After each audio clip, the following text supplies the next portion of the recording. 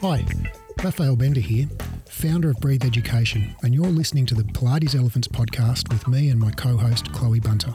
There are many things that are awesome about the Pilates industry. However, many of the practices we take for granted are out of date or just plain pseudoscientific. These are the elephants in the room in Pilates, and we're here to talk about them openly and honestly, and with a fair few F-bombs thrown in.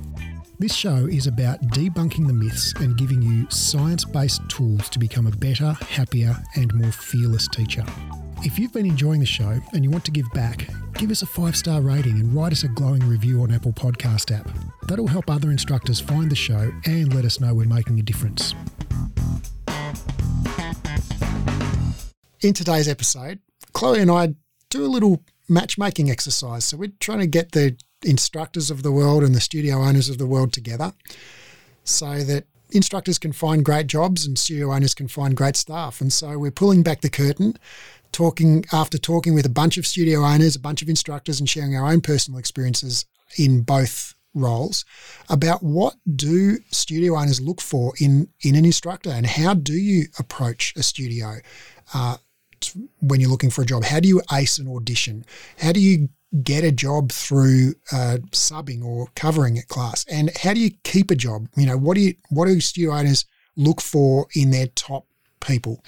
And on the flip side, if you're a studio owner, where do you find great staff? How do you attract those people? How do you keep them? What do you need to do to fill your studio with enthusiastic and highly skilled instructors? Hey, Chloe. Hey, Raph. How you going? Yeah, I'm awesome. How are you? I'm good. I'm good. I'm good. I know that sounded really weird and hesitant, and I can tell you some reasons. Yeah, go ahead. Well, and again, this all comes down to kind of like a timestamp, doesn't it? But Melbourne is still in lockdown, and now we've got the curfew. I missed out on the curfew last year because I was actually in Sydney. So this is my first taste of having a curfew since I was a kid, maybe since I was a teenager. So it's been an interesting psychological concept for me, and then I got the idea from the beautiful acai place that I go to, Delicia Brunswick, and RT owns that, and she's just wonderful, and she's so positive, and every time you go there, particularly during lockdown, she's just all about building community. She learnt my name and my order from the first time I ever went there. And she's built such a community that some of her clients went in yesterday and were just like, hey, I want to pay it forward. I want to pay for the next however many coffees, like next 3 coffees for anyone who comes in. And I was like, oh my God, that is so beautiful. And then I was inspired. So when I went in, I said, well, of course, I want to pay for the next 3 coffees, and I want it to go to 3 people that are current. Like, do you know if people are currently out of work at the moment due to lockdown? She said, I know exactly who they are.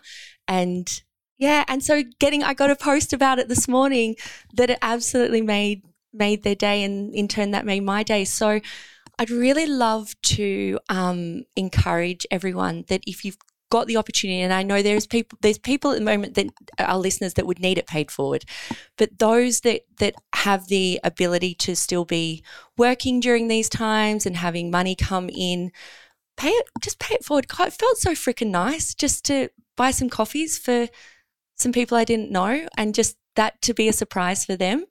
And that's really, really made my day. So, yeah, pay it forward. If you can pay it forward, do it. How are you, Raph? That's how I am. So I'm feeling good. Yeah. I'm awesome. The curfew starts at 9 p.m. You're already in bed? I'm in bed like an hour and a half earlier, so it doesn't make any difference to me. And, wait a second though. It doesn't lift until 5 a.m. and I do believe you get up before then. Yeah, I do, but I don't go out. Right, okay. So you're like, fine, it's actually just the exact times that you would be in bed anyway. It's fine. Makes no difference to me. Like, isn't that funny? I'm sympathetic to people. I see a lot of people on social media struggling with it, you know, particularly with playground closures and things at the moment. And so, you know, my heart goes out to those people, but for me personally, happy as a pig in shit. Loves a lockdown. Oh my goodness. Well, like I'm not wishing the lockdown continues, like, but it's like I'm basically just living the same life I would live if there wasn't a lockdown. except you definitely don't have to make any excuses about not wanting to go out. No, yeah, and people come over to visit. No, they don't come over to visit. That's awesome. I'll remember that the next time I want to come over and visit. No, you're not people, Chloe. You're not people. I'm extended family. Yeah. Love it. I'm sure Bintu must be missing me, surely. Oh, yeah, desperately. Desperate. She's not. She's a teenager now. Bintu is Raf's daughter, everyone, and she's awesome. I love Bintu. I feel like I've known Bintu since before kind of the teenage phase, and now she's a full-blown grown-up teenager. You knew her in the rainbow fairy phase. Now she's in the heroin chic goth phase. She does do some pretty fantastic eyeliner. I'm impressed. Shout out Bintu, you're awesome. So today, Raf, I'm really looking forward to, and shout out to all our listeners. Big shout out to our listeners. Thank you. Lots of sliding into our DMs. Yeah, I've been getting some awesome DMs, so thanks to everyone who's DM'd me and said you appreciate the show. Yeah, thanks Raf's getting some DMs now. I used to just get the DMs. I was the approachable one, but now I think you're still pretty approachable.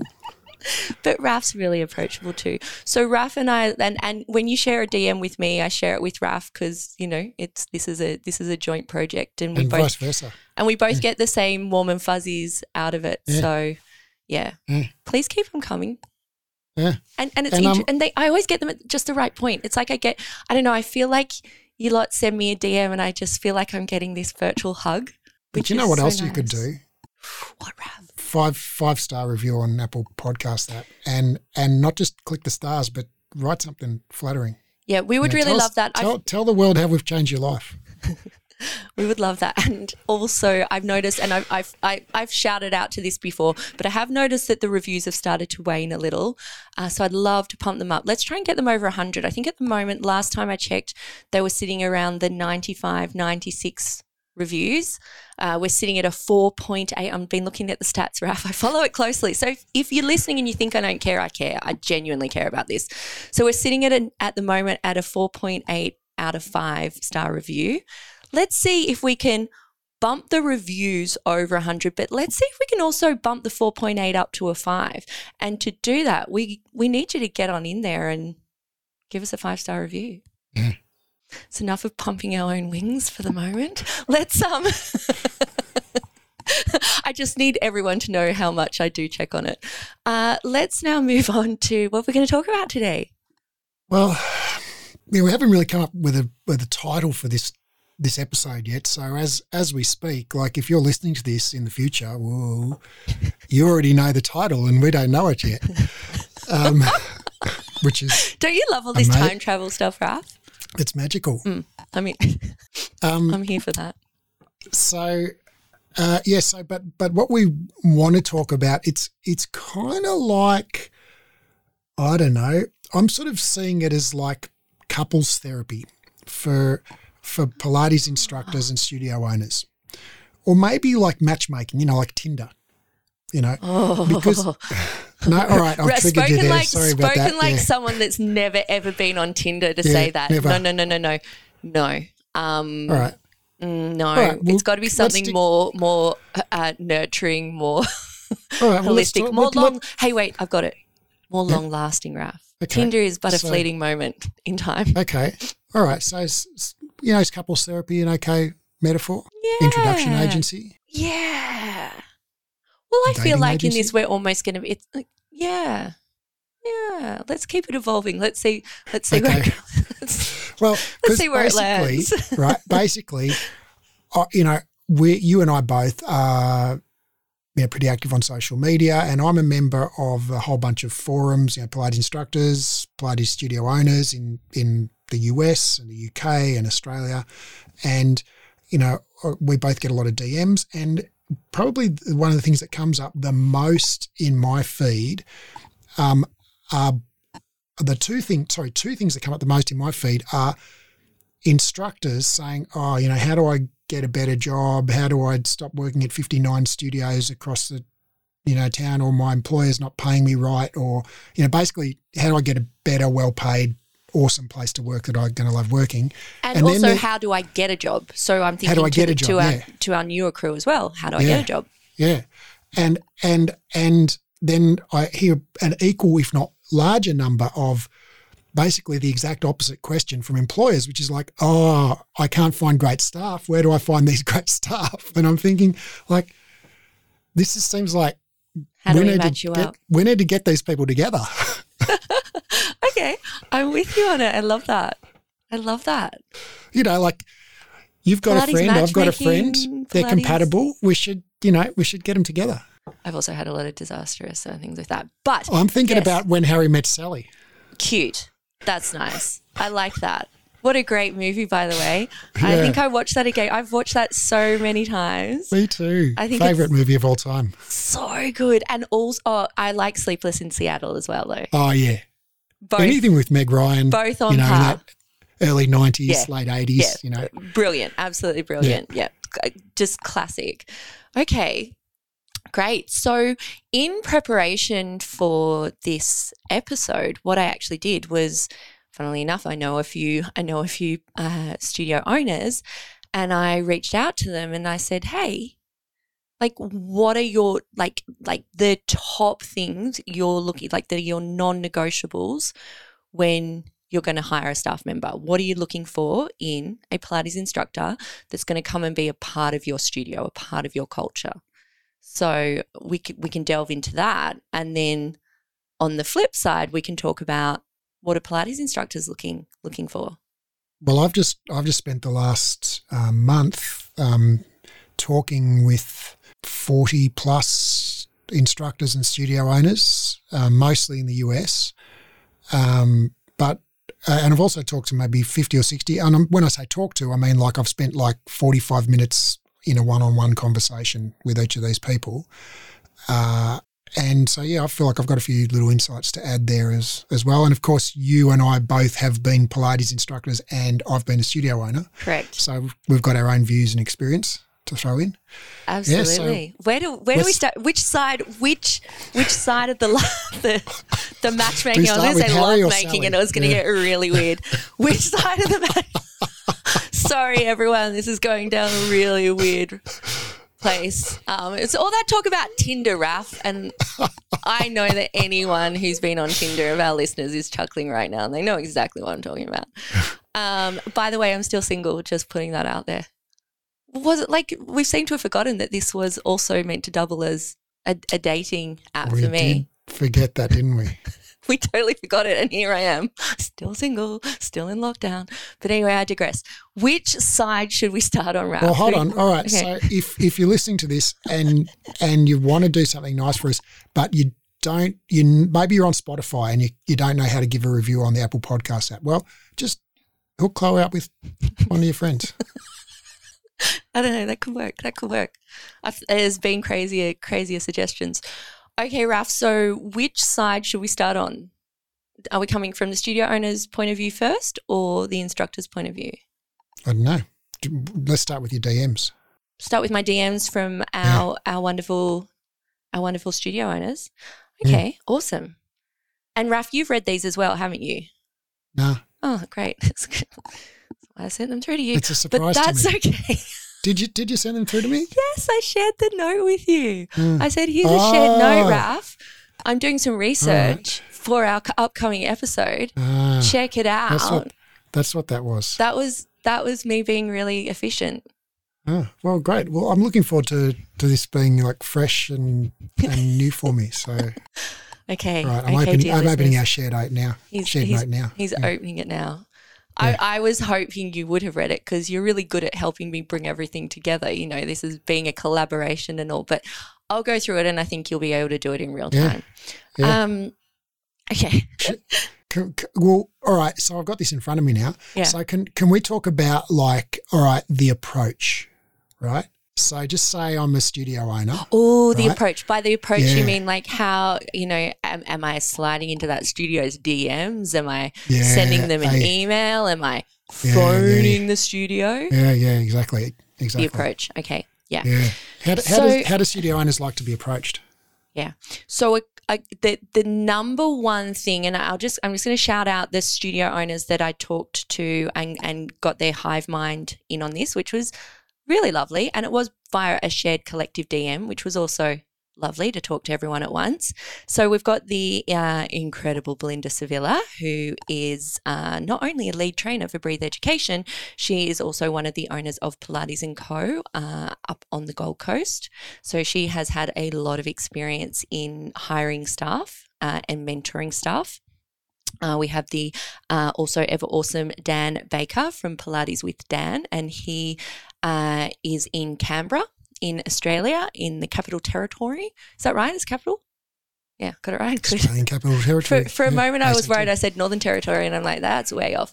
And he has been in the Pilates industry, oh gosh, is it? More than a decade, like 10, 12 years. More than, long time. So he has had a lot to do with hiring and mentoring as well. We have the incredible Laura Sagers, Rise Pilates here in Melbourne. And you all know Laura. She's been on the podcast, one of our most listened to episodes, no doubt. I'm just pulling that out of the air, but say, because I know it would have been. And she's a dead set legend and one of my best friends. And she's got a lot of advice to give. And here's another name drop for the ages, Raf. Kat Webb, Good Times Pilates, household Pilates name. Everyone knows who Kat is. Again, here in Melbourne, this is a subject that Kat is very, she's got strong views on this. Strong views on this. And yeah, so I look forward to chatting about her views. And then of course, the one and only Heath Lander. Heath Lander of White Dog Studios, also a lead trainer for Breathe Education, all-round amazing human being, also with very strong views on this subject. So when I elicited their advice for this, they jumped on it. And all of these people have been studio owners for a decade or more. Well, maybe not a decade, but like 4 or 5 years at least for all of them. Yeah, Laura I think is the newest one, and she was like 5 years ago. I actually think Belinda's the newest one. Huh. Yeah, oh, Belinda's that's right, the newest. She's been working at Pilates & Co for ages, managing the studio. She was managing it for a long time, and as a studio manager, you are generally in charge of the hiring and firing. Yeah. So, but yeah, in regards to being an owner, that was new-ish. So we've got some experts on the panel here, Raf. Yeah. I'm going to throw in my hat as well, because I owned a studio and ran it for a decade here in Melbourne. Yes, you did. Yeah. So let's talk about the approach. Okay, so the approach. How do we like to be approached? So what's a good pickup line? What's a good pickup line? A really good pickup line is to go to the studio you want to work at and take part in their classes. And it is not just go to one class and be like, hey, I want to work here. It's immerse yourself in the culture. It's go and get involved, make yourself seen, make yourself heard, talk to the instructor, talk to the studio manager if they're at the desk, have a chat about it. Let them know why you love their culture, why you love their studio, and how you would be a great fit for their studio. So all of these studio owners, that was the top thing that kept coming through, that their instructors need to be a good cultural fit for their studio. That means for their clients, and it also means that you're going to get on well with the fellow instructors, you're going to work cohesively, you're going to give input, you're going to be a team player. Yeah, Raf, have you got something else to add to that? Yeah, I think, I sold my Pilates studio in 2016, but I still run a business and still hire people. And I can tell you that all throughout that time, and my preferred method of finding people is noticing people who are already passionate about what we do, who are already contributing just spontaneously. Like, Chloe, you're a perfect example. You just started doing our social media. We weren't even paying you.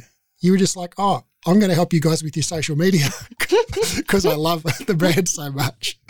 And you just started and I'm posting. Still here getting towards 5 years now. and after a while, we just sort of, like Nicole and I turned to each other and we're like, well, Chloe's basically already working here. We should start paying her, So there wasn't really an interview process that happened. Like you just started working. And I was on the radar because, I was constantly making myself known. And that wasn't actually, and this is what I want to loop into now, which I think is important, is it doesn't have to be if you can physically go into a space, awesome. Fantastic. But we know particularly in this day and age of lockdowns, COVID, etc., you don't have to physically get into a space to be able to make these connections. You can make these connections social media on their posts. Tag the studios that you love and say why. Write about the studios you love. For the love of God, do their online classes. So all of these studios are offering online classes, and just recently actually, Kat's already doing this. Kat's now they've got the physical space of Good Times Pilates if you want to go into the brick and mortar space when we're not in lockdown, but they also have now a designated online system as well, an online studio. And as does White Dog. So I saw this fantastic post by White Dog Studios on their social, and they're like, just letting you know, we're opening another studio. And I was like, whoa, okay, wow, that's ballsy move right now. Like I was like, cool, I'm curious. It instantly got my attention. And I went in and read the post, and I just loved it. It was Heath and Joe saying that the third studio is their online presence. So live online classes, including, I think they include recorded. But so you could, you're thinking, I really want to work for Heath at White Dog, but I can't get into White Dog or whatnot right now. Book into one of his live classes. Say, hey Heath, I think you're awesome. And then don't just book into the one class. Connection takes more than one. Yeah. And I mean, what you said about like engaging on social media, I think is really good, a really good point, because I know like when I do a post, I might get like 400 likes on it, but I might only get 20 comments, right? And 15 of those comments is just someone putting a love heart on it or whatever, or which is sometimes dream hands, It's a quick way to do it, Ralph. When someone writes, I feel judged here. Even a short paragraph. Yeah. No, I'm the same, right? I like stuff without commenting a lot of the time. It's just, I think it's human nature. Yeah. But there are certain people who consistently write, thoughtful, considered comments. Yes. And I now know who those people are. Yes. Right? And I've never met most of these people. Some of them are right across the other side of the world or whatever, but I know who they are. And if that person, reached out to me in a direct message and said, hey, I'm looking for a job, do you know anything that's available? Yes. I would have a conversation with that person. And I want to say that is such an amazing point, because it's such a strong point, because I'm exactly the same, Raf. So I get a lot of DMs asking for advice on things, asking for this and that.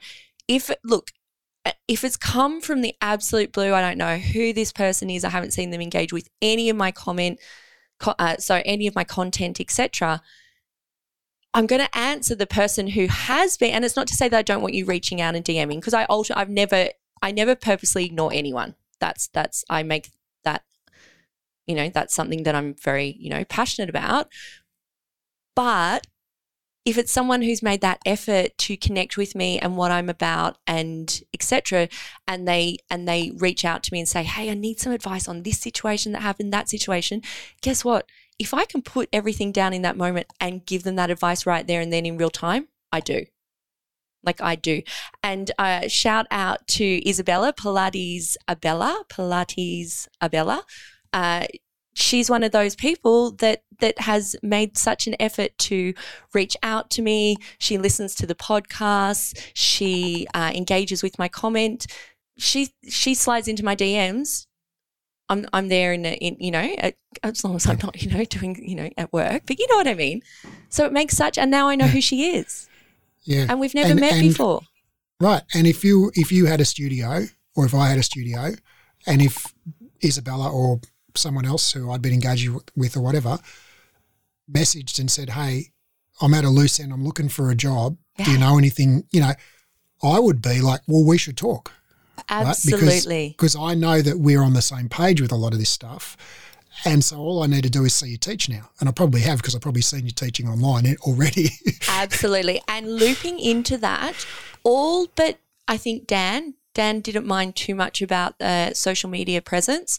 The others were all like, it really does help if you have created yourself an Instagram page. And that doesn't mean you have to have thousands of follows on that Instagram page, right? You might only have a couple of follows on your Instagram page. That's so fine. What that page needs to do is it needs to represent what you're about. So I want to be able to go, I'm talking like I'm a studio owner now, but I would want to be able to go onto your page and have a look and go, I can kind of see what I can see what their vibe is. Yeah. I can see what they're about, Yeah.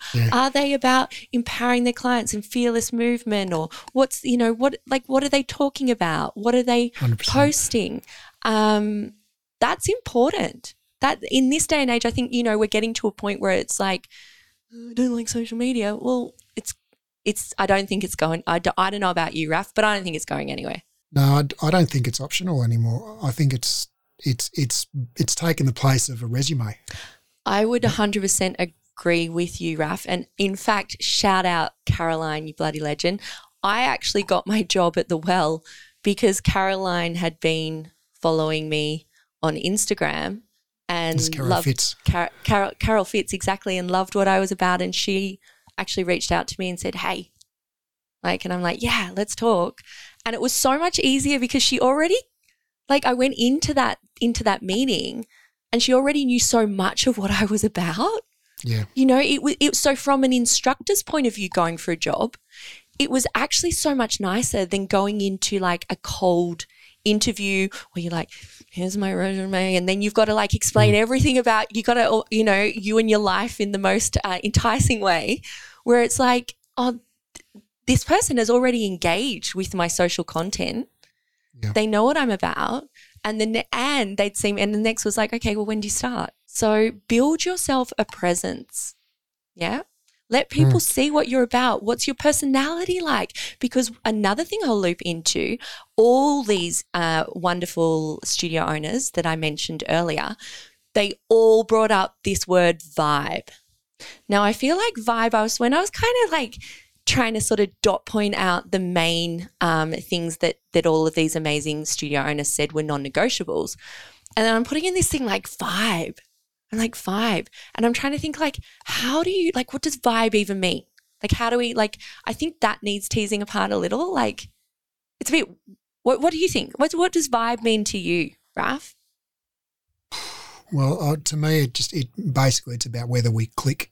Okay. Whether you're a person who's it's not exactly click. It's about, to me, when you say that, I mean, do you have a positive energy about you? Do you, are you is there kind of a heaviness, or I really want to teach Pilates. Yeah. Why? I don't know. I just want to teach Pilates. how do you feel? Or anything. You know what? It's how do you feel when you think about that person? Oh, vibe is how do you feel when you think about that person? Oh, gee, I like that. I really like that. Can I tell you a story about someone I just recently talked to? Yeah, please. So I was talking with Tori Fromke from Bayside Pilates in Corpus Christi, Texas. Shout out to Tori. I bet she had an awesome accent. And she says, "You're all y'all." Oh, I love that. Y'all? Which that's all what y'all. Oh. Yeah. All y'all? Yeah. A-double-L, then y'all. Yeah, Y-A. Yeah. I'm brutalising this, aren't I? Which we think is frightfully cute, by the way. But I guess if you're in Texas, that's just what you say, right? But I was on a Q&A this morning just before recording this, and there were a bunch of people from the US, someone from Chicago, someone from Georgia, someone else from somewhere else in the States, I can't remember where, but and we were talking about this, that, and then one of the ladies from the States came on and said, oh, you guys have been talking about footy. What is this footy you've been talking about? We're talking about Australian rules football, which is kind of like soccer meets rugby, sort of. But so there's all these things that we as Oz Aussies say that we just think is a normal part of the language, which is actually totally weird to somebody who's not an Australian. And I guess it's the same if you're in Texas as well. Y'all. That was your story? Anyway, no, that's not it. I'm not sure how it's relevant to our discussion, Raf, but okay, it was cute. Great story, yeah. Good I'm talk. sitting here at listeners, I'm sitting here going, what? And I think you probably all thought, has Raf lost it? Cool, continue. So anyway, I was talking to Tori and in Corpus Christi, Texas, which is a beachside small town apparently. Yeah. And anyway, so she's employed two instructors or two people. Actually, she's just employed one because one of them moved out of town. But she's in this tiny little town, population, I don't know, but not very many, a couple of thousand something in Texas. And so she's thinking like, well, how do I find staff? I can't really advertise in the paper or on Indeed.com or anything like that. So she just basically, she did incredibly clever things. She ran a little competition on social media to get a free, pass, a month pass or something to the studio, and you just had to write some. I don't know exactly the details, but let's say it was like you have to write why you want to win the pass or something on social media. Anyway, all these people entered, and these two women, Alyssa and Anissa, they won it because they loved it. They saw the studio, they loved it, they wanted to go along. So they won the pass, they went down there together and they won their thing, and then they signed up and they started, because they loved it so much, they started doing Pilates there and they loved it so much they'd stay after class and quiz Tori about, Pilates, they wanted to talk about it, they loved it so much, and it was, they started chewing your ear off about Pilates, and what other classes should we do? And at one point after a few weeks, Tori was like, do you all want a job? And so now they're going through teacher training? Yeah.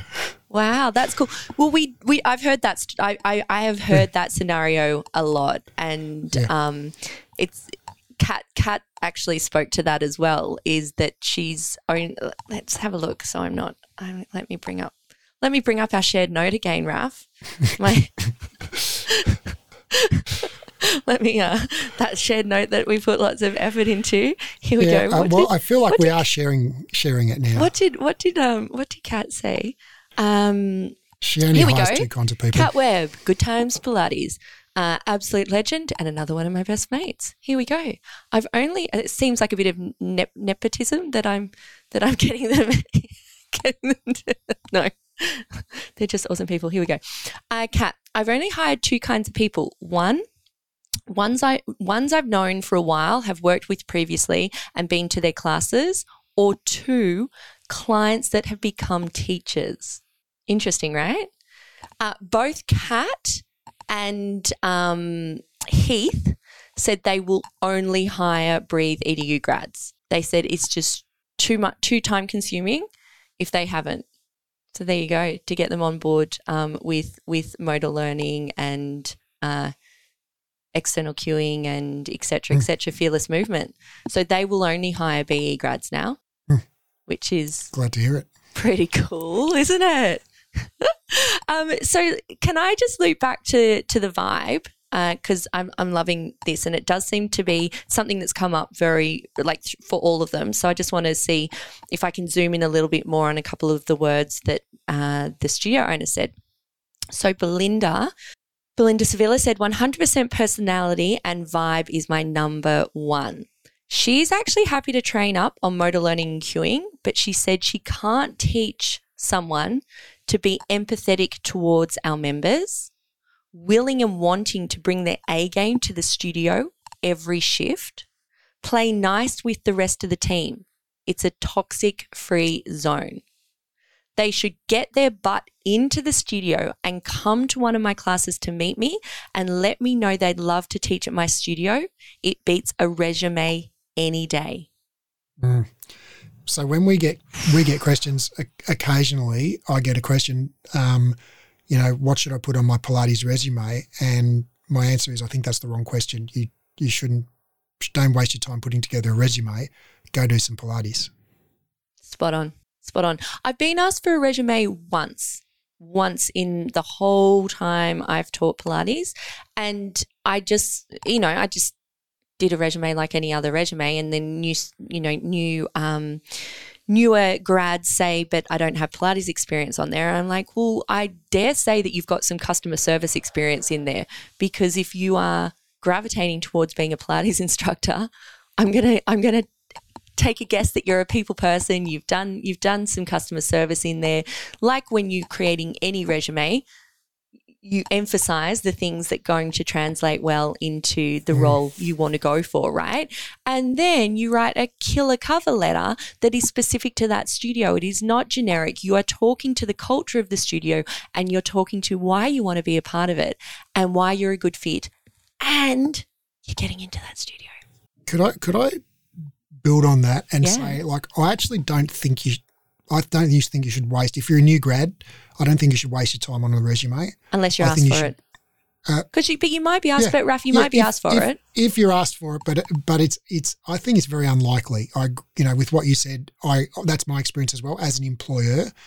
I don't look at people. I don't want to see your resume. I want to know if you've already shared the last 20 things I've posted on social media and commented and, engaged in an intelligent way. And, there's one of our students right now, like I put out a question on social media about we're looking at changing our app that we use for our masterclasses.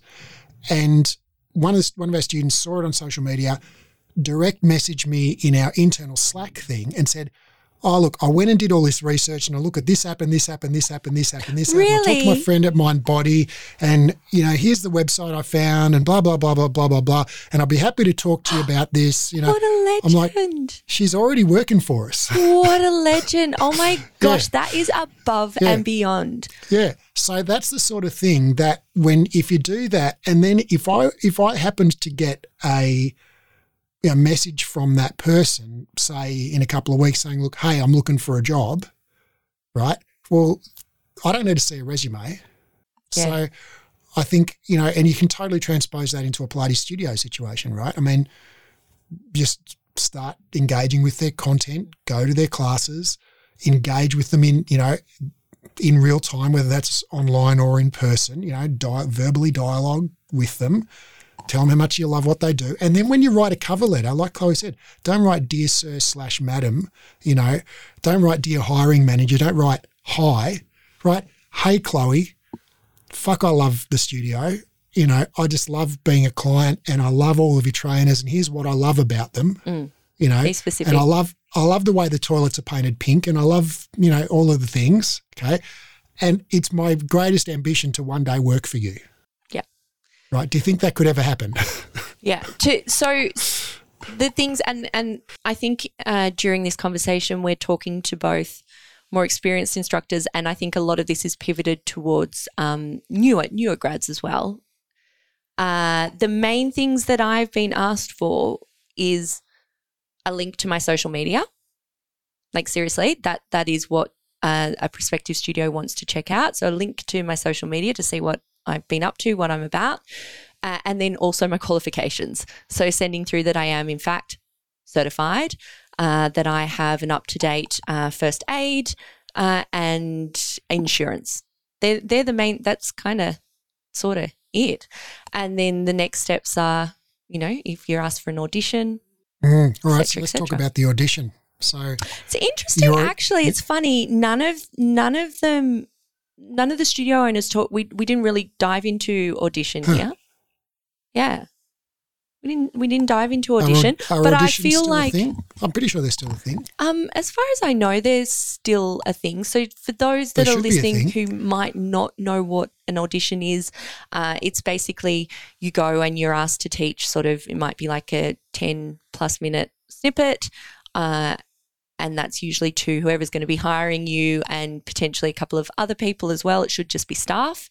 It should never be paying. Well, there's another situation where you might get a foot in the door by doing a sub or doing a cover. Yeah. I think we should talk about that in just a sec because I think that's separate.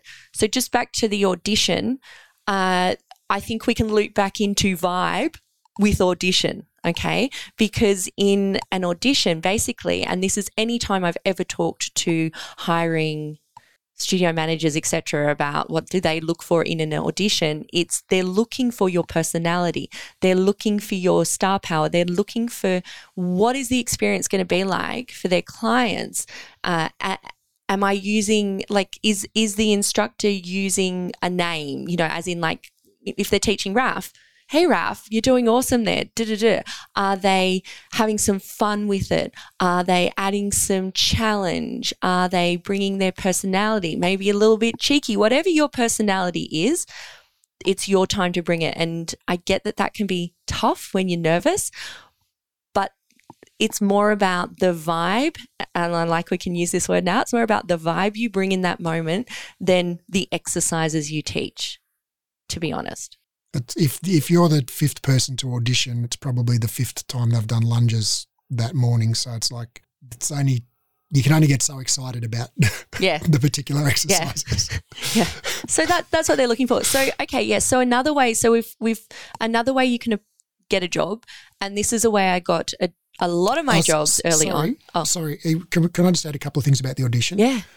So I've auditioned a lot of people, and something that I've noticed is that as the studio owner, often I wouldn't get feedback or corrections from the person. They'd be kind of intimidated, and they would, you know, I'm not perfect. I don't do Pilates perfectly, and I'd know that there's lots of things that I could improve on, but I wouldn't get any like, oh, Raf, you know, lift your hips up a bit higher or whatever. You know, so I think if you're going along and you're auditioning, you might be auditioning with somebody that you admire professionally. You think maybe they're more skillful than you, more experienced than you, whatever. Give them corrections, give them adjustments, give them feedback, give them affirmations. You know, they're just a human like you are. They want to see that you can engage with humans. You know, it's part of the skill of being an instructor. You've got to be able to instruct people who are more physically skilled than you. You know, you don't have to be better than that person at Pilates to teach them Pilates. Like, so yeah, engage. Yeah, I love it when, because I've been in a lot of auditions as kind of like the extra person to the hiring person. And I love it when the instructor who's auditioning, it gets a little cheeky with me and, you know, gives me a bit of extra challenge, makes me work that little harder or something. I really love that. I feel like I'm being talked to, you know, I feel like it's being personalized, and I'm like, and we know that clients love that. And ultimately the person who's hiring you, they want you to fill your classes. They want the clients to love you. They want you to build community. They want your clients coming back to your classes. So it's really important how you make those people feel in that audition. That's what they're going to remember. Yeah. And so I would say, you know, if you're nervous about the audition, don't worry about remembering the breath patterns or which cues or exercises as much as how you're going to engage with those people, how you're going to, you know, create an experience for them. And let's double click on breath patterns. You don't need to cue breath, but there's a whole episode if you're like, oh shit, wait, what am I meant to know? Because I'm a bit worried you're saying that, Raf. I'm thinking now our BE peeps like, wait a sec, what? There were breath patterns? We were meant to no. And go back and listen to the episode on breath. Yeah, just we'll double click there. Y'all. Leslie Logan always says y'all, and I make her record. She records little voice messages for me, and she'll say y'all. And I don't think you can make Leslie do anything. No, exactly. I do say, Leslie, I need a little video recording of you laughing. Like, okay, she's got the best laugh in the biz. Okay, cool. So yes, another way. So we're still kind of at the beginning. Like, how do you get the job? Well, another way is also covers. Covers are a great way to get a job. What was that? You know, in the US, they're called subs. Or subs, covers, subs. Yeah. Cool. And in regards to that, I would say that this, you know, if you're doing a sub, or sub or a cover, interchangeable, you may or may not know that studio. So back in my early days, when I was a very little green around, a little baby instructor, I was just putting my hand up for everything and anything. which is a great way to gain experience. And I often found myself, Raf, at studios that I'd never been to before. I actually didn't, like literally because someone on the grapevine had reached out and said, hey, I'm crook. Is there anyone that can help? Like I literally need someone just to come in and teach now. And I'd be like, hell yeah. So the important thing about that is when I walk into that space, I don't know the culture of the studio. I don't know any of that. They don't know me either. So coming into it with a really collaborative mindset, I think is really important there. So I always, when I've been in that position, is I ensured at the start that I had a little chat with the clientele, who I was, what I was about. I'm not saying don't take up 10 minutes on a TED talk at the start of their class. That'll piss them off. But definitely ease them into being comfortable that you're there and be like, I haven't taught in here before. I'm so excited to meet you all. Like this is like, I'm thrilled to be here. This is such a wonderful opportunity. We're going to have a great time. I'm going to collaborate with you, you know, with exercises and reps. Let's just feel it out. I'm sure you're going to love it. And I know you lot are the expert. So I might get you to show me how to move this foot bar if I need to because I haven't used these style of reformers before or something. So collaboration, then pump your vibe. Just bring you, be authentic, know that you can't always please everyone as well. So I want to put that out there too. If they didn't like your vibe, like that's fine as well. But more often than not, when I went to do those covers, the feedback then would be I'd be getting a call from the studio manager going, what the hell did you do? Because the clients are asking for you back and when you're going to be on the timetable and how do they book into your classes. And that, my friends, is how you get a permanent position if you want it. Permanent position. Yep. Right? Because like a cover or a sub is like, it's like a guaranteed audition that you get paid for. Yeah. Right? It's like you short circuit the whole application process and you go straight to the audition and you're getting paid for it. And so all you have to do then is just show what you're capable of. And I mean, if the studio owner's worth their salt, they will absolutely quiz those clients afterwards and say, hey, what did you think of Chloe? You know? Totally. And I would also say keep it simple. It's not the time to pull out your new fangled move that you've seen for 2 seconds on Instagram or YouTube. Teach Footwork, your tried lunges, and true long stretch. Yeah, we've all got those programs that we could teach in our sleep. That's the program you teach for this because you don't want to be worried about the choreography. You want to be actually bringing your vibe. And your plain vanilla choreography that you've taught 1,000 times might be totally exotic and brand new to these people. And that's what I found, Raf. I'd be like, God, if I taught this at the studio that I usually teach at, they'd be like, oh, snooze, Chloe, have you put like no effort in this week? Whereas there it's like, and I'm like, oh, great, I can bring out all these programs again. Yeah. So it's awesome. The other thing I want to preface, and this is particularly pertinent to our BE grads, is if you're going into a studio that you don't know the culture of or what the teaching there is like, yet maybe they're used to having a lot of internal cues and a lot of alignment protocol, etc.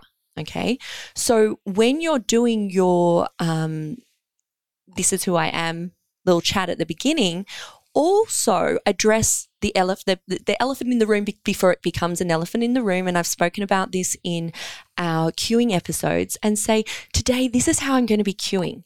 And this is why. It might be a little different to what you're used to, but let's see how you feel about it.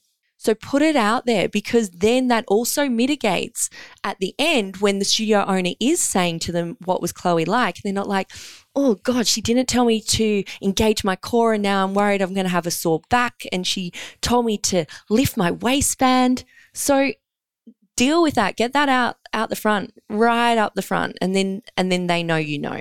Yeah? That to me nice that's a perler and I still do that, Raf. So even when the last place I was teaching in a face-to-face capacity was the Well in Bondi, and we had such a broad range. It's not like somewhere like White Dog or Good Times where everyone cues externally, fearless movement, you know, all the teachers are singing from the same book. I didn't say it right, did I?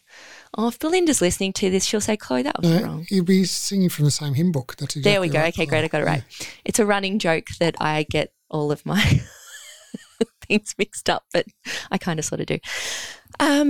But so where I was working, there were absolutely some Breathe EDU trained grads there, and that was growing.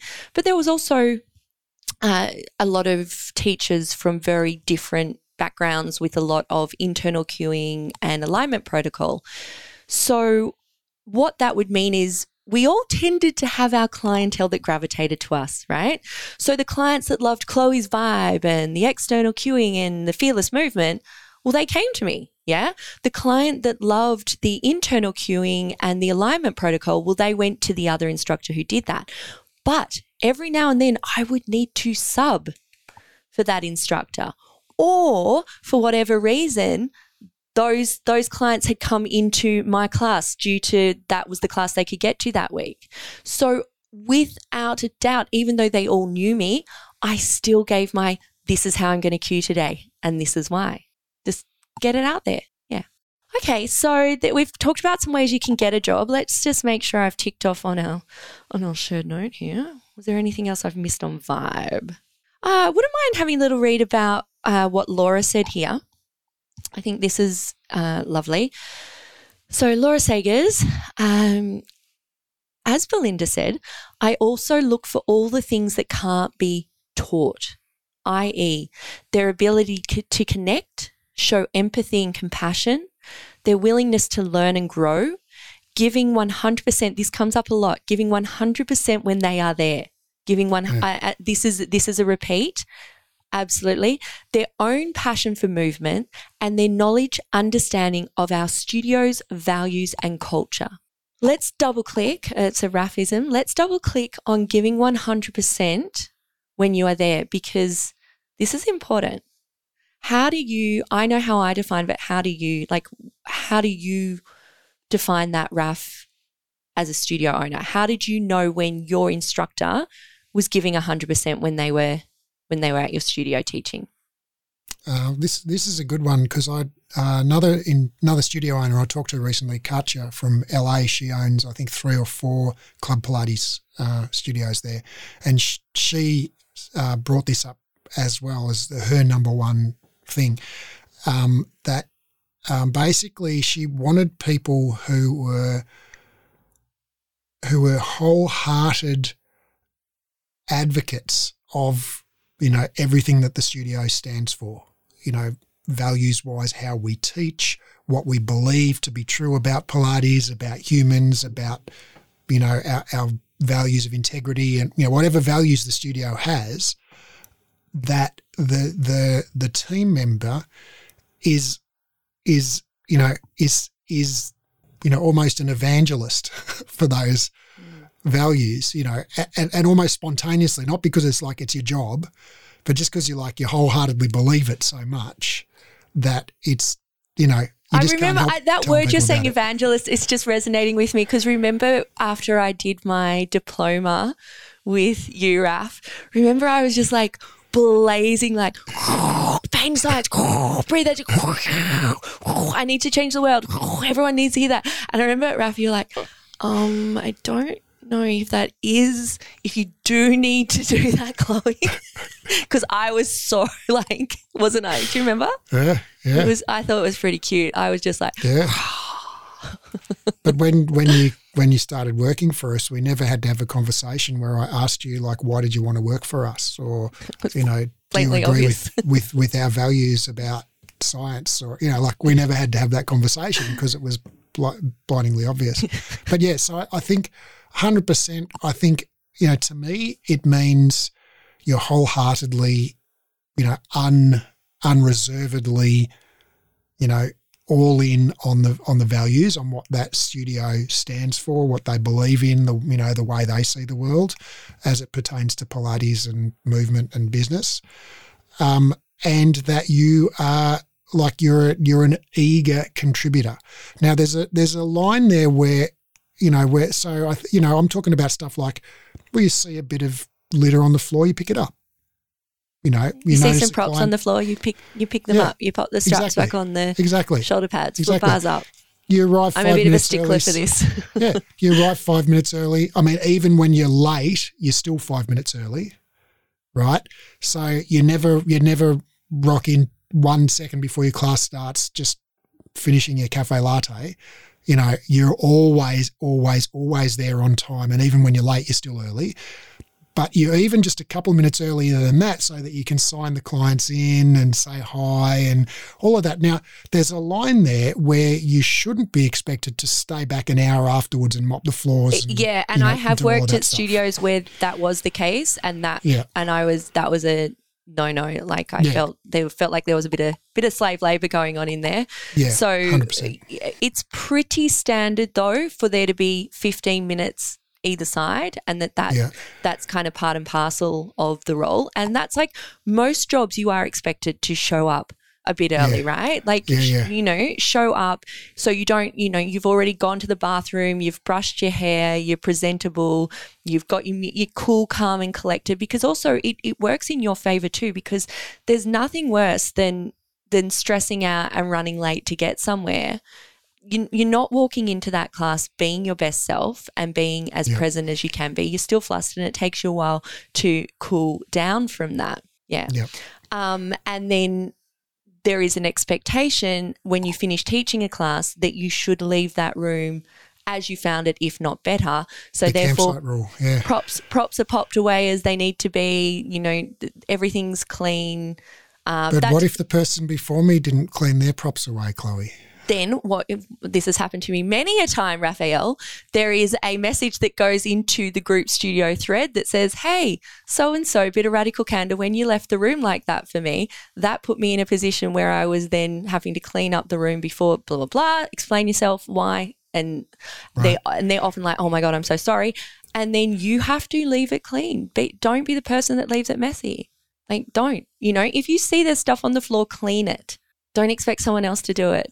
Studio owners notice that shit. They really do notice. Studio owners know, but instructors notice it too. I want to walk into a clean space, like and be ready, because I want to be in teaching mode, not in I need to walk in, clean up mess before I start. Teaching, right?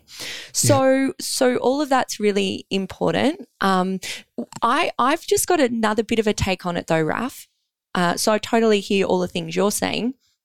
For me, in regards to being 100% present, and this is something I've spoken to my students about a lot, and something that I model myself, is that when I walk into that studio, when I walk into that space with the clients, it is no longer about me. It is about them and their experience, okay? So I need to leave, and I learned this is very old school, and it would have been like 2001, back one of my first jobs when I was at uni was working for General Pants. So which General Pants is a big clothing, I don't know what, conglomerate, clothing, what's the word I'm looking for, Raf? Store?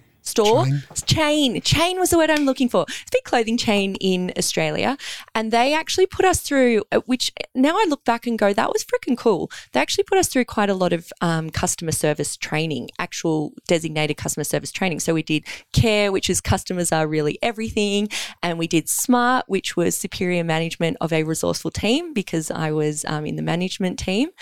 And I know this might seem a little harsh, but basically one of the premises of CARE was you leave your problems at the door.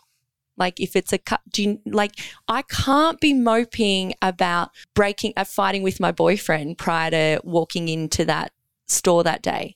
I can't be, do you know what I mean? This is not about, and the reason I'm saying it sounds a bit harsh is because I want to be mindful of mental health, et cetera, and those sorts of things, which you would be having a personal conversation with your manager about. But I'm talking about when you are present with your clients, it is about them. So you can't be thinking, oh, bugger, what am I going to be buying on the way home for dinner tonight? Or distracted about, or I had a really shitty sleep last night. Your clients don't care if you had a really shitty sleep last night. Right? They're paying a lot of money for a Pilates class to have a good experience, to have an experience that is theirs. Yeah. So for me, that's what being 100% present means for me in my teaching.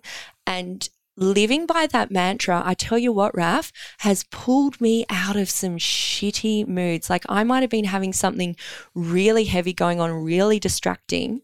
And when I make this, and I'm so trained in it now that it's just such second nature to me that it's not cognitive. When I step into the space of teacher, it's all about the people in front of me.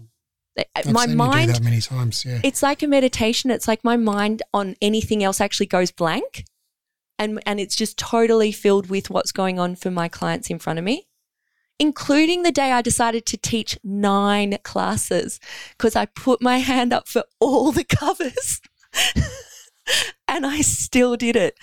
And my other tip would be have some things that, if you're going to be doing something like that and you need to bring your best self, have some easy snacks that you can have in between classes. So that might be like a banana, a bit of chocolate, a protein shake, something to drink, but have some things that keep your energy levels up. Nuts are not preferable. I find that they just get in my teeth and then I've got to I'm like teaching a class with nuts in my teeth. And nothing with parsley in it. Yeah. Like the time I taught a whole class, Raf, and I had a black peppercorn right between. So I've got quite big teeth. Anyone who watches me on social media, like, oh, I got a lot of teeth, got a big mouth. And I had this black peppercorn in the very middle of my top 2 teeth, Raf. And I taught this entire class, and this was back in the day when you get in real close and personal with people and you give them, the physical assist. No one said a thing. I went to the bathroom afterwards, looked in the mirror and I went, could someone not have told me? Not one person. So there's another tip. Let your instructor know if they've got something in their teeth. I think there's some science on what you said before actually, okay.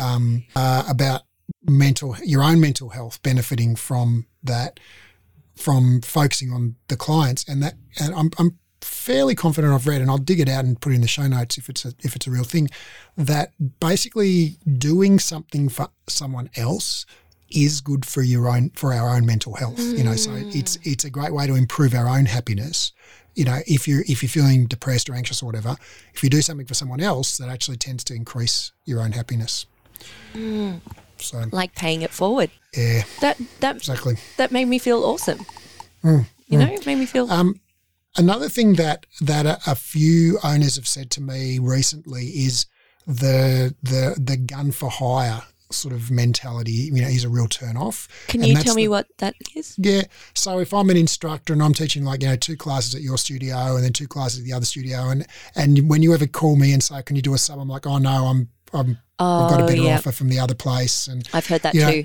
Or then I'm subbing out because I get a higher paid corporate gig on Thursday, Yeah. So it feels like I'm just in it for what's in it for me. I've got no loyalty to the particular studio, and I'm just like a gigolo going all over town, doing my Pilates thing here and there. Yeah, I've heard that as well quite a few times actually. Yeah, it's not very appealing to a studio owner. No. But we've got to be mindful that if the studio owner is, and I'm not saying that any of the, but I was hired as a contractor, and I'm doing that in 100%. air quotes. This goes both ways. Because it was probably sham contracting, not probably, I'm sure it was sham contracting by those studios, not by me, but by those studios that weren't hiring me as an employee. So if you're going to hire me as a contractor, well, it kind of like I've got to look after myself. And if I'm going to get a better deal and a better rate over here than here, I would. So absolutely, it goes both ways. So you, as a studio owner, you've got to create an environment where 1, someone wants to work, and 2, you've got to give people enough work. And that's what I was going to say, Raf. So you've got to give them enough work, because what I've also seen is, and I've heard this from my DMs, when new grads are concerned with going to work at a studio and that studio wanting exclusivity of them, but that studio only being able to offer them, 10 hours a week. And it's like they can't afford to live on that. No. That's not fair. That's not legal. You can't. Oh, that's actually illegal. Yeah, it's restraint of trade, and you can't enforce. And basically, if you're not giving someone a full-time job, right? If I say, hey, Chloe, come work for me. My mouth is agape right now.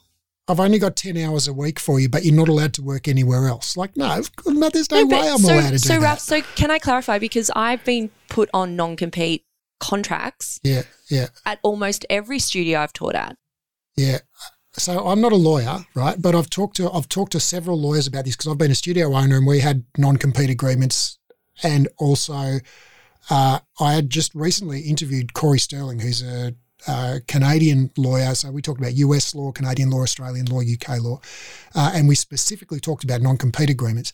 And basically what I understand is that non-compete agreements is basically where the studio might say, okay, if you come work for us, you can't work for any other Pilates business within, say, a 10-kilometre radius, for 1 year after you finish working for us, or whatever distance and whatever period of time. Now, whenever there's there are two things. One is there's a hard and fast, principle.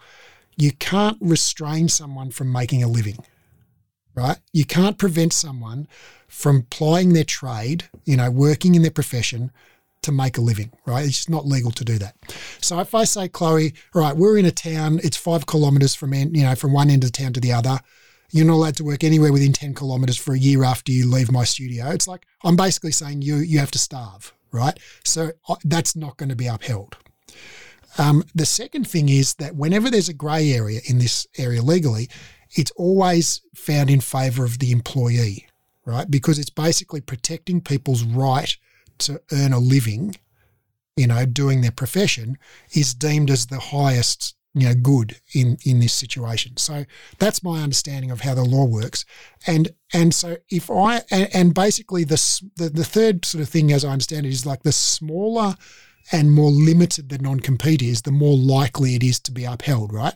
So if I say to you, Chloe, you're working for us, you're not allowed to work at any studios within a 2-block radius whilst you're employed by us. Well, that's probably going to be upheld, right? That's kind of fair enough. I can see an argument why. Well, if I can do if clients can come and pay $30 to do a class with you here, or if they go and pay $20 next door to do the class with you, it's like I'm going to lose custom over that. So, but because it's such a small geographical area, and it's only whilst you're working here, that's likely to be upheld. But if you want to go and get a job across town or whatever, that's not within the ability of a studio owner to legally enforce, I believe. So, and especially, if you're only working less than full time, right? If you're working 10 shifts or 5 shifts or 2 shifts a week, like there's no way that person can restrain that. And most Pilates instructors aren't working full time for studio. Yeah. Most. So I wouldn't worry about non-compete clauses. Like I said, I'm not a lawyer, but all the legal advice I've ever had has said basically they're always found in favour of the employee, unless, basically what would a reasonable person say, right? I mean, if I'm working full-time for you and they want to also go and see private clients right next door, yeah, probably that's not reasonable, and I would, the judge would find in your favour there. But if I want to go and get a job 2 suburbs away, because you're only giving me 4 classes a week, it's like, well, there's no way you can stop me doing that. Sorry, we got off on a tangent there. All right, so can we switch to employer? What do we look for in an employer? Oh, what do we look for in an employer? Yeah. Okay. Well, because I hear a lot of people, like I said at the start of the show, employers saying, "Oh, I can't find good staff," and at the same time, I'm hearing all these staff going, "I can't find a good job," right? So it's not like there's no one looking for jobs. So why can't you find good staff? For me, it's always come back to. So what I've looked for in a studio is that I have some scope, and I don't know if I'm a good example, but I really like some scope to be able to teach my style, like to be able to bring my personality and my lilt to how I teach. We all teach a certain style of class, etc., and having some freedom some creative freedom. There's my word. I like to be able to have creative freedom. Now, I have worked at studios before where I have not been allowed to have creative freedom. In fact, I've got in trouble for having creative freedom. And that's when working for a large franchise. Well, let's Okay. hold on. Let's go back. And all right. So just say now. I think I know what you're going to say to this, and it's neither A nor B. But just say you see an ad, right? You're looking for a job, okay, and you see an ad on Indeed.com or Seek.com.au. Somewhere you see an ad, right, that says Pilates instructor wanted for XYZ studio, X number of shifts a week, great environment, fun clients, immediate start, right? What's going to turn you on or off, applying for that ad? Well, me personally, I would never cold apply for a studio that I didn't already know, So there's your problem right there, isn't it? I mean, that's I don't know. the studio I don't know. owner. I No, feel not like your problem. Oh. The studio owner's problem, right? They're going, where do I find staff? I'm looking on Indeed.com, right? And the answer is that's not where the staff are. The staff are in the front row of your reformer class. So, right? yeah, they're in the front row of your reformer class. Okay, let me just loop back for a minute though. If I do, because often I see ads go up in our Facebook group, etc. So if that's a studio I'm not aware of, what I might do is I might go and guess what? Look at their Instagram. So from their Instagram, here's a couple of things I'd do. I'd look at their Instagram and I'd also look at their website. I'm on a flow now. What would you look for? Right. Me personally, I'm looking for proponents of fearless movement. So I can usually pick that up pretty quickly on either social media or on a website. If I go to a website and class description says, we will ensure that your pelvis is aligned and your core Right. is activated. So if we zoom out, right, and say, just say you're a studio owner in wherever, and maybe you're coming around to the fearless movement thing, but you're not quite there yet. But it's basically you're looking for a studio that is aligned with your values. With my values. So I'm looking for a studio that is aligned with my values. And now, Raf, what I will clearly say is that when I first started in the profession, that wasn't top of my list because I probably didn't even know what my values were at that time. I was feeling it out. All I wanted was some experience teaching. That's all I was looking for at that point. Same. Right? We've all been there. So when I was there, what I was interested in, what would either keep me or not keep me, was what was the culture like within that? Did I feel appreciated as an instructor? Did I feel, was I given positive feedback? Was there a conversation? If there was, if a client gave constructive feedback, was there then a discussion, a back and forward as to, well, Chloe, what was your take on that? So I was looking, even though I didn't know really what my values were as an instructor yet, I was looking for, was there a nurturing culture where I felt appreciated, I felt supported in my development. So those things were really, was there a team, feeling of team? Was I remunerated appropriately? Was there maybe some extra training, or maybe there was some, days where the whole team got together? Were there, those sorts of things were important to me. And then as I developed in my own style and as an instructor, then what I was looking for was I was growing out of that being the thing that was most important to me, and more towards, hey, I need creative license. In order for me to continue to grow into my own voice, I need to be allowed to do that. I need freedom to do that. And now I want to be in a position where, is my experience now valued? Am I asked for my opinion on things? Am I asked for input? Is there more collaboration now? And those were the things that I started to look for later in my career. And now I would never, ever, ever, ever, ever work for anyone where I did not feel appreciated. It's just not on my radar, because I could work for myself, and I feel really appreciated by myself. Can work really successfully for myself.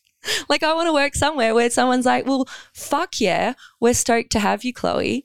Let's keep growing and kicking goals together. So that's my 2 cents, Raf. Did that sort of make sense or not? Yeah, 100%. And I think a lot of those things, it's really hard as an employer to provide a lot of those things like team and coherence and connection and feedback and stuff, because, fundamentally, Pilates teaching is something we do solo, and when you're teaching, probably all the other instructors are either teaching or sleeping or whatever. So it's like, getting around to your instructors' classes and giving them feedback and getting everyone together in the same room, group once chats a month or whatever. Group chats, group chat threads are important. Team drinks or just some sort of team bonding, I think is important. And what about professional, like you mentioned, kind of professional development, coaching, mentoring, feedback? What forms can that come in a studio environment? Yeah, so early on in my career, that came in the form of the studio managers or whoever was in charge of looking after quality control coming and taking my classes and then giving feedback, having a discussion about it, them eliciting feedback from the participants, myself eliciting feedback from the participants. We used to do things like, I've worked at studios before where you would have team days or a team class or something where everyone got to contribute some new ideas, or here's a fun new move. How about we all try it? And that sort of thing as well is really nice for collaboration. I've worked at studios before where they've had some continuing education, usually in the way of workshops. So they get a subject matter expert in on something and they pay for all the staff members to do that as well. I think that's been cool. That they're the sort of things I'm thinking about, Rav. I think Kat does a lot of – I see that Kat Webb does a lot of that. I see that Heath is continually doing a lot with his instructors. He does a lot of mentoring with them. I think also there's probably something, you didn't mention it, but it's probably in there. I'm imagining about the hours, like sort of clumping your hours together where possible, so you're not working in the mornings and nights. Yeah, and having sort of I think I've always preferred a studio manager who has a lived experience of what it's like to be an instructor. So they understand that, I know this won't be for everyone, but for me personally, doing an early shift and a late shift, we call that the split shift, that is my fastest way to burn out, me personally, because that means I getting up super early but then not getting home until super late. So it really just messes with your sleep basically, and you just kind of end up a bit wired. I've told the story of how I sat in the car park eating the box of chocolates, just going, oh, have I told you that story? Oh, mate, I've told it to our students before, and just having this moment where I was like, okay, no more split shifts, and put the it was one of those massive things of, when you get the favorites, those little chocolates, and they're all the little mini favorites. And they're I like would have got cheap brand of Australian chocolates you buy in the supermarket. That's right. And I would have, and it was because the only place that was open at this point was a bottle shop. That was the only place that was close. And I was starving and that was the only thing to eat. So I bought the box of chocolates, then sat in the car post shift, and it just was like, okay, I've come to a point where that's not. So having some understanding, having a studio manager too who you can sit down and have an honest chat with if something is bothering you or if you've got something going on, I think is really important too. There's also, I think, something about, managing your staffing as a studio manager so that, because it's expected, people are always going to have illnesses and unexpected things. There's always going to be subs that are required. But, managing your staffing levels so it's like, you don't have to do like 5 subs a week, Yes, Raf. Oh my gosh, this is amazing. Every time you say something, you're just speaking to me inside. Like I've lived this experience as well. Working at studios where they don't freaking have enough subs so that you and you just got to step up and do the cover, even if you're absolutely freaking exhausted or it's that, oh my gosh, that feeling where you've worked your shift. So maybe you've taught 5 classes and then it's the call. It's like, sorry, you've got to come back in. Or even worse, Chloe, you're still here. Can you jump into the next class? And you're like, oh, yes, I'm going to bring my best self. Here we go. and you just got to do the thing. My least favourite one is the 5 a.m. call going, can you be here in half an hour and open the studio? I can't even do my makeup in that time. So usually I wasn't the one that got the call for that one because they're just like, we know Chloe won't be able to get in for that. Yeah. And I think it is fair enough that people are asked to sub or cover, from time to time. But it shouldn't be plan A that your, full-time teachers, do all the subs. Like you should have some full-timers and some casuals who pick up the subs, right? And it's the reason you have a couple of casuals is because they pick up, like they might only have 2 rostered shifts, but they end up working 5 shifts a week because stuff happens and they pick them up, right?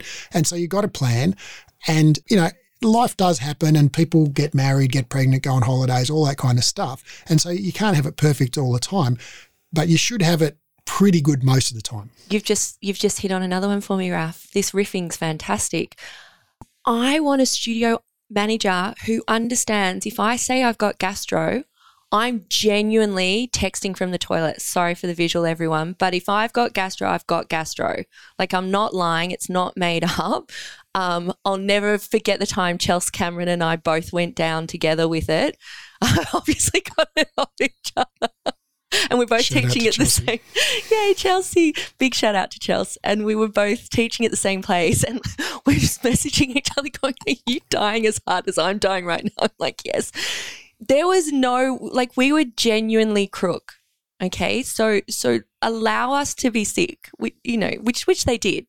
I'm not disparaging that studio at all, but I have been in circumstances before where I've had, a horrible cold or raging tonsillitis or whatnot. And it's kind of like, no, you dose up on pseudoephedrine or whatever and you get in here. Cold and flu tablets and you get in here and you teach. I reckon that culture's totally changed now post-COVID. I really hope so. I hope it has. Yeah. I really hope it has, but some understanding that when you're crook, and the other thing about when you're sick is not having to find your cover yourself. Yeah. Please, please, please, if I'm like I don't, in this profession, I must admit, look, back in the day when I worked for the government, we're being recorded. It's going everywhere. And I've just said government. I take it all back. But what I wanted to say was, you can all make up your own mind. But what I wanted to say is since being a Pilates instructor, I haven't chucked a sickie. Like I haven't just gone, stuff it. I'm going to say I'm sick, but I'm not actually sick. Well, what do you think about this? If I want to take... So believe me when I say I'm sick and find the cover for me, let me just go back to sleep or wherever I might, Right, but if you want to go to your sister's wedding in October, you should find the cover for that. 100%. You got 3 months' notice. Yeah, that's so fine. Mm. So you put out a call, and it's like if you're going out and partying that night and you've got a freaking 5 a.m. shift, for the love of God or the love of science, please don't put, I'm changing that saying now, for the love of science, please don't put a message in the group thread at 2 a.m. saying, oh, sorry, I think I've eaten something bad. We know you haven't eaten something bad because you've been on Instagram partying all night. Get in there and do your bloody shift. So there's, but if you crook, and that's why I think too, creating a culture, and this goes both ways, of honesty and integrity in a workplace, I think is really important too. At Breathe Education, if a staff member says they're sick, we don't sit there and go, oh, that person's not sick. Come on, pull your socks up. Let's go. Like, that person's sick. Yeah. Let's help them out, because we have created a culture that is built around honesty and radical candor and care and respect for each other. And we also all know that if you're crook, well, someone else is going to have to pick up the slack, like someone else is, right? And I don't think that any of us would want someone else to have to pick up slack for us because we've been... So, and I think you can foster that. I've worked at studios that have really successfully fostered that culture where you're like, well, I know that if I go out partying and then I can't show up to my shift, that is going to be extremely unfair on someone else who's going to have to do it. And that might actually fall on the studio manager's head because maybe they can't get a sub. So they actually have to come in and you see that happening. So, fostering a really a trustful, is that right? Trusting is maybe the right word. A trusting environment, I think, is really positive on both sides as well. Trusting, nurturing. Can I put in a couple others ones? Yeah. One is totally gone. This is such a great conversation. I feel like I'm just getting it all out. It feels really cathartic. It's like, I'm really enjoying it. I'm sure there's so many more, and I know that our listeners will be going, this one, Chloe, this one, Raph. Yeah, well, I'd love to know what we missed. So if you want to DM us, that'd be awesome. And because I'd like to know, what have we left out? Yeah, I'm going to go conversation. There's back to our notes. I recall now what I wanted to say, which is something you mentioned, remuneration. Right. And so there are a couple of things here that I want to talk to. One is, all right, well, if I put you, it's reasonably common here in Australia to pay a flat rate per class, but it's reasonably common in the US, I know, to pay some kind, I know, some people get a flat rate, but a lot of people get like some kind of minimum rate plus, X number of dollars per head when you have more than X number of people in the class, right? So maybe if you're working at Club Pilates, maybe you get an, $35 flat rate plus, $3 a person for every person over 6 people or something like that, And I think it differs at different particular Club Pilates studios, but, just as an example, that's one I think I remember. And so, all right, so that's all good and that's all great, and that incentivizes me to have fuller classes, which I think is all to the good because then my interests are aligned with the studio owner's interests. If my classes are full, we both do well. But then if the studio owner puts me on at the 4 a.m. Sunday class or the 10 p.m. Wednesday, yeah, or they have a shitty cancellation policy or something. Right, and there's no way I'm going to fill that class. I've been in this exact position with a studio I worked at. It was a base rate, and then it was X amount more per head over a certain amount, right? And I pride myself on wanting a full class anyway. That's just something that I'm really passionate about. Like, I want a full class, whether it's my studio or not. I want a full class. But what I was finding that I was coming constantly up against was shitty cancellation policies and late cancels and all these things that were out of my control, and I was the one losing money because of it. So I'm not a fan of that. Me personally, I liked it when they actually, this particular studio transitioned to a flat rate of pay, and what they actually ended up doing was they paid you based on a certain amount of years in the industry. So I think the starting rate, if you were new within, I don't know if it was in the first 12 months, I can't remember exactly, I think was around the 50 mark. And then it went up from there and was kind of capped out, I think, at around the 65 mark if you'd been in the industry 5+ years. So I you don't really like that one? strongly disagree with that because it served me because I'd been in the industry for a while, so I got the higher rate. And you're a freaking awesome instructor and you should be on the highest rate of whatever system they're using. But it's entirely possible to be a 5-year experienced instructor who teaches half full classes because you're not a good people person. Exactly. And it's entirely possible. I personally know, like 3 people I can think of right off the top of my head that the day they finished their training, their classes were full lined up around the block with a wait list. It's like, why should I pay that person less? Same. Right?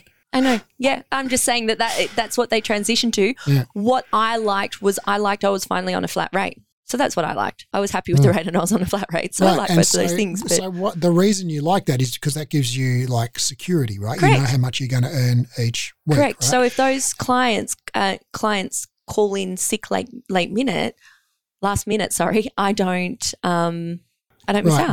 But if we had a studio and you were working there and we had some kind of thing where it was X number of dollars base rate plus $5 a head over whatever number of heads, if we had an airtight cancellation policy and you had good shifts that you knew you could fill those, like good times of the week that you knew you could fill those classes, and all you have to do is go in there and play your A game and bam, you're going to have a full class, right? Well, that gives you the same degree of certainty, right? Because you know that we're not going to accept no-shows and late cancels, or maybe you get paid for no-shows and late cancels. Yeah, but if I get paid for no-shows and late well, it depends. I don't know, Raf. I haven't seen it work successfully, but that's just in my experience. It sounds like maybe there's studios where it is working successfully. You know what I would like to see, is, and this is actually what we did at my studio the last couple of years, is we had, like you just described, we had tiered rates. So we just had a flat rate. Okay, you just got a flat rate per class, regardless of how many people in the class. We had different rates for different instructors, but they weren't based on experience. They were based on your average attendance over the last 90 days. Oh. So we would look, sit down with you and go, okay, Chloe, over the last 90 days, your classes have averaged whatever percent, 85% full or 90% full or whatever. And we'll go, therefore, you go on the next higher rate, right, which is this many dollars per class, right? It's kind of like getting a bonus in a way, sort of. Yeah, but it's based on your average performance, not whether someone didn't show up for Monday night or not. Yeah. It's like, well, if you can, because what I want as a studio owner is like, it's great if you can fill Monday night, but what I actually want you to do is to fill every night. I want them all full. So, it's great if you have a good night or whatever, but I actually want an instructor who can consistently put bums on reformers. And so that's what I want to incentivize. Yeah. Anyway, I think we're getting off on a tangent here, but I think the point I guess I want to make is as a studio owner, remuneration that is, one, is enough, like a big enough dollar amount, and two is, within the instructor's control, right? So it's like you put them in a situation where if they play their A game, they win. It's not like, oh, you're going to let people late cancel and then not pay them, or you're going to put them on the dud class that no one's going to come to 10 p.m. on a Thursday or whatever. And then the second part of that, and I this is a much longer point, which I would like to go into on some other time, but I think is you got to have a business model that enables you to have enough profit margin on your class that you can pay that instructor what they're worth. I don't know what they're worth, what they need to, live in a reasonable lifestyle, right? So I want to take back what I said about worth. I think that's something like, how do we measure that? That's a whole other conversation. But I think there's a market rate for things, right? If you want to hire a senior software developer, there's a certain annual salary that you'd be expected to pay to get the best person, right? If you want to hire a, restaurant server, well, there's a certain salary that you'd expect to pay to get that person, right? And if you want to hire a software developer and this annual salary is $120,000, but you only want to spend $80,000, well, you're not going to get the top people, So there's a market rate, and the best people will get the top of the market. Right, the best developers will get the most. I think that's important that you say that there is a market rate. There is totally, and you need to be around the market rate to. Well, if you want the best people, you've got to be at the top of the market. That's right. That's right. And I've turned down quite a bit of work because I, haven't been happy with the rate. Right, and so, I sympathise when I see studio owners, on Facebook groups or whatever, saying like, oh, I can't afford to pay that. I want to pay $40 or $45, and they're asking $60, right? And I just can't afford to pay that, because if I pay that, I'll actually lose money on the class, right? And I sympathise with that, but what it says to me is that studio owner has a business model that is not designed well. It's a poor business model. They haven't designed in the cost of actually the staff that they need to hire. That's right. So, you've got to go back and think, all right, so why can we only afford to pay $40 for our instructor? What's our pricing model? Are we not charging enough? How many clients do we see at the same time? Are we only limiting our class to 4 clients or 5 clients or 6 clients at a time? Why are we doing that? Right? Oh, if we want to offer a boutique service, well, do your clients actually appreciate that more? Do they? And when I say appreciate it more, if they appreciate it more, will they pay more for it? And if they will, great, charge them more for it and pay the instructor. Spot on. Boom. Good talk. Are you wrapping us up? My time thing here says we've been going an hour and a half. Woo! That's awesome. Well, we're not quite wrapped yet. Hey, listeners, don't right. just – I felt like Raph just like ended the podcast episode. It has not ended. Raphael, that was a bit preemptive. All right, what else? What else we got to talk about? I want to loop back to this amazing advice that has come through from these studio owners, and I just want to ensure that I haven't missed anything on there because I do think this is fucking gold, basically. I want to read out what Heath said because I think this is a really nice summary. He's literally written, here's a summary. In a prospective instructor, the things I would look for as critical. I have seen you in my classes. You are open to and responsive to feedback. Oh, yeah, we forgot that one. Right? This is why I'm like, don't end the podcast yet, Raphael. You have a growth mindset. You are not afraid to make mistakes and see them as learning opportunities. Oh, Heath, how's that? Amen, brother. Yeah. Right? Growth mindset. Listen to our episode on that. So how could you demonstrate a growth mindset? So you could demonstrate a growth mindset by actively asking for feedback. For feedback, yeah. And applying it and not getting all like sad defensive. sack because, Heath told you that you need to work on something and you're like, oh, now I suck and I'm so shit and I shouldn't be a Pilates instructor and my career's over. I don't want to hear any of that shit. You're like, boom, awesome. Heath's awesome. Heath's giving me some feedback. This is great. I can now apply this and I can even get better at the skill I'm doing. Did that sum that up? That's awesome. So be open to feedback and then let's flip it, Raph, and go, okay, as the studio owner, don't be a dick. Don't be a dick about feedback. Like you've got to come with being open and listening to both sides and having a discussion and being there for the growth of your instructor and So it goes both ways.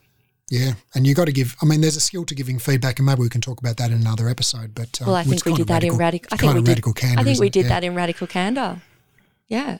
So basically, talk about the behaviour, talk about the effect of the behaviour that you observed. Don't talk about the person. Don't say you're the sort of person who blah or you always / never. Say, hey, when I saw you do X or heard you say X, I observed the effect to be such and such, and it would be better if you did it this way moving forward. I'm just going to have a quick little check that I haven't missed anything else. Kat's got critical thinking and focused on the experience of the human in front of them. Critical thinking, I think, is a really important one. Well, I would say critical thinking, again, if we zoom out, like I'm 100% on board with that, but I think let's just say on board with the values of the studio, whatever the values of the studio are. And I think Dan summarised that well here. Dan said, a new teacher needs to fit in with our studio values, community, positive team and evidence-based, must be willing to learn and be curious. So I think we can loop critical thinking into being open to learn, cognitive agility, curiosity. Can I then, you've given me another thought about studio owners, which is something that great staff want, and I've observed this and I've observed it in myself as an employee back in the day when I was an employee, and I've observed it in every great staff member I've employed, is great people want to grow. They want to grow and progress. They want to get better at what they're doing. They want to know what's the next level for me. And so you've got to provide people opportunities and pathways to grow, right? So if I come on board as an instructor with you, it's like, okay, am I in 5 years, am I just going to be working the same shifts, doing the same thing for the same pay, with the same level of skill? Or am I going to be a better, more empowered, skilled person, doing some other level of thing? Like maybe I'm still teaching, right? But maybe I've got more difficult clients now, or there's some thing, what's my progression? Right. Oh, Raph, so I think love that great so people much. want to progress. Great people want to grow. That's fantastic. So let's summarize. I mean, that almost summarizes it, but I do have a little summary here of when I went through the feedback from the studio owners. So sort of summarizing it in a takeaway form. No cold calls. no emails. Just that's a hard no from all of them. Get yourself into the studio or get yourself into their online classes and get yourself all over their social media. Okay? No cold calls. I don't think we can say that hard enough, like strong enough. It doesn't work. Cool? Excellent. Vibe. Bring your vibe. Make it known. Be authentically you. How do you make them feel?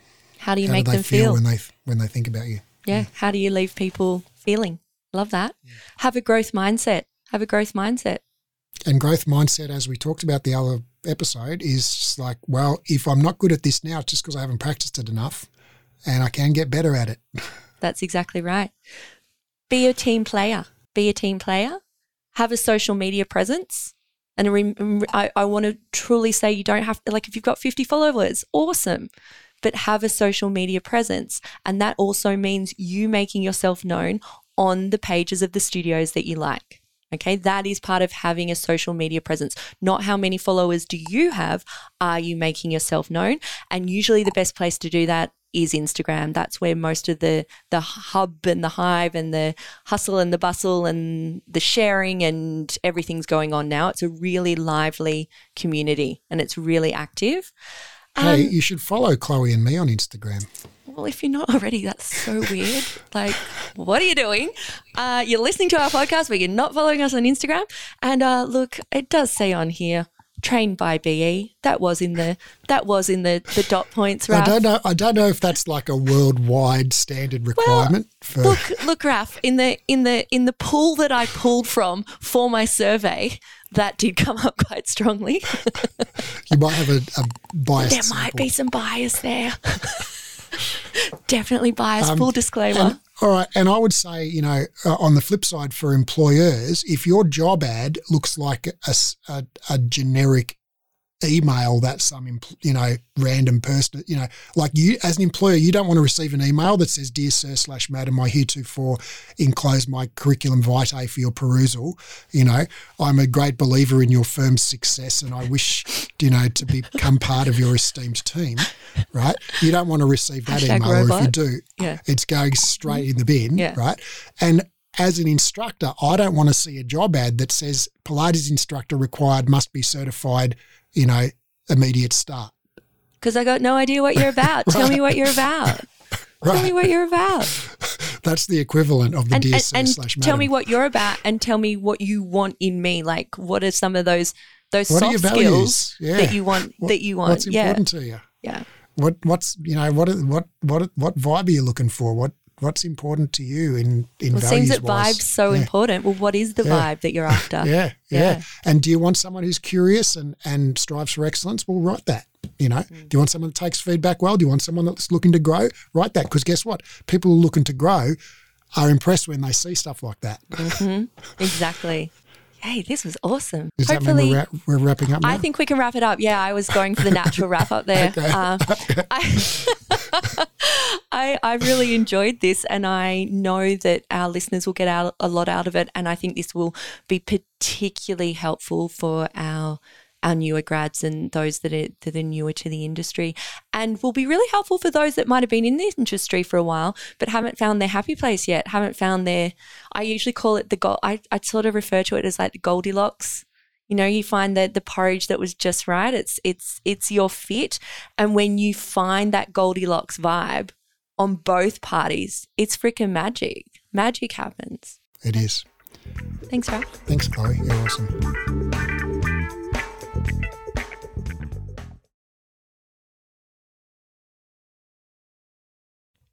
Hey, imagine this. When you meet a new client, you know exactly what to do.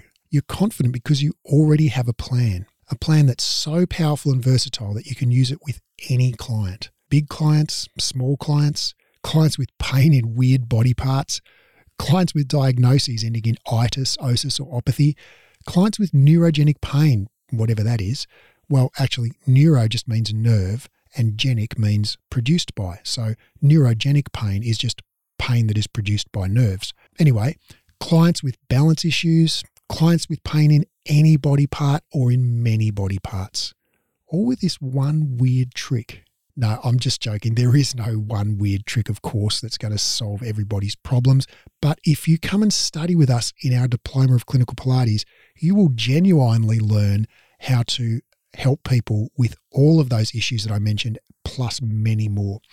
You'll learn a deep understanding of how the human body works and of modern pain science and evidence-based best practice. And you'll learn how to apply that knowledge to genuinely help people with their musculoskeletal issues. This is a 1-year in-depth program. I would love to have you in the program. It's 100% online, no travel required at all. You can do it totally from your lounge room. If you're interested, I'd love to have you. Come and join us. Click on the link in the show notes, and I look forward to seeing you in class. Go on, click on the link.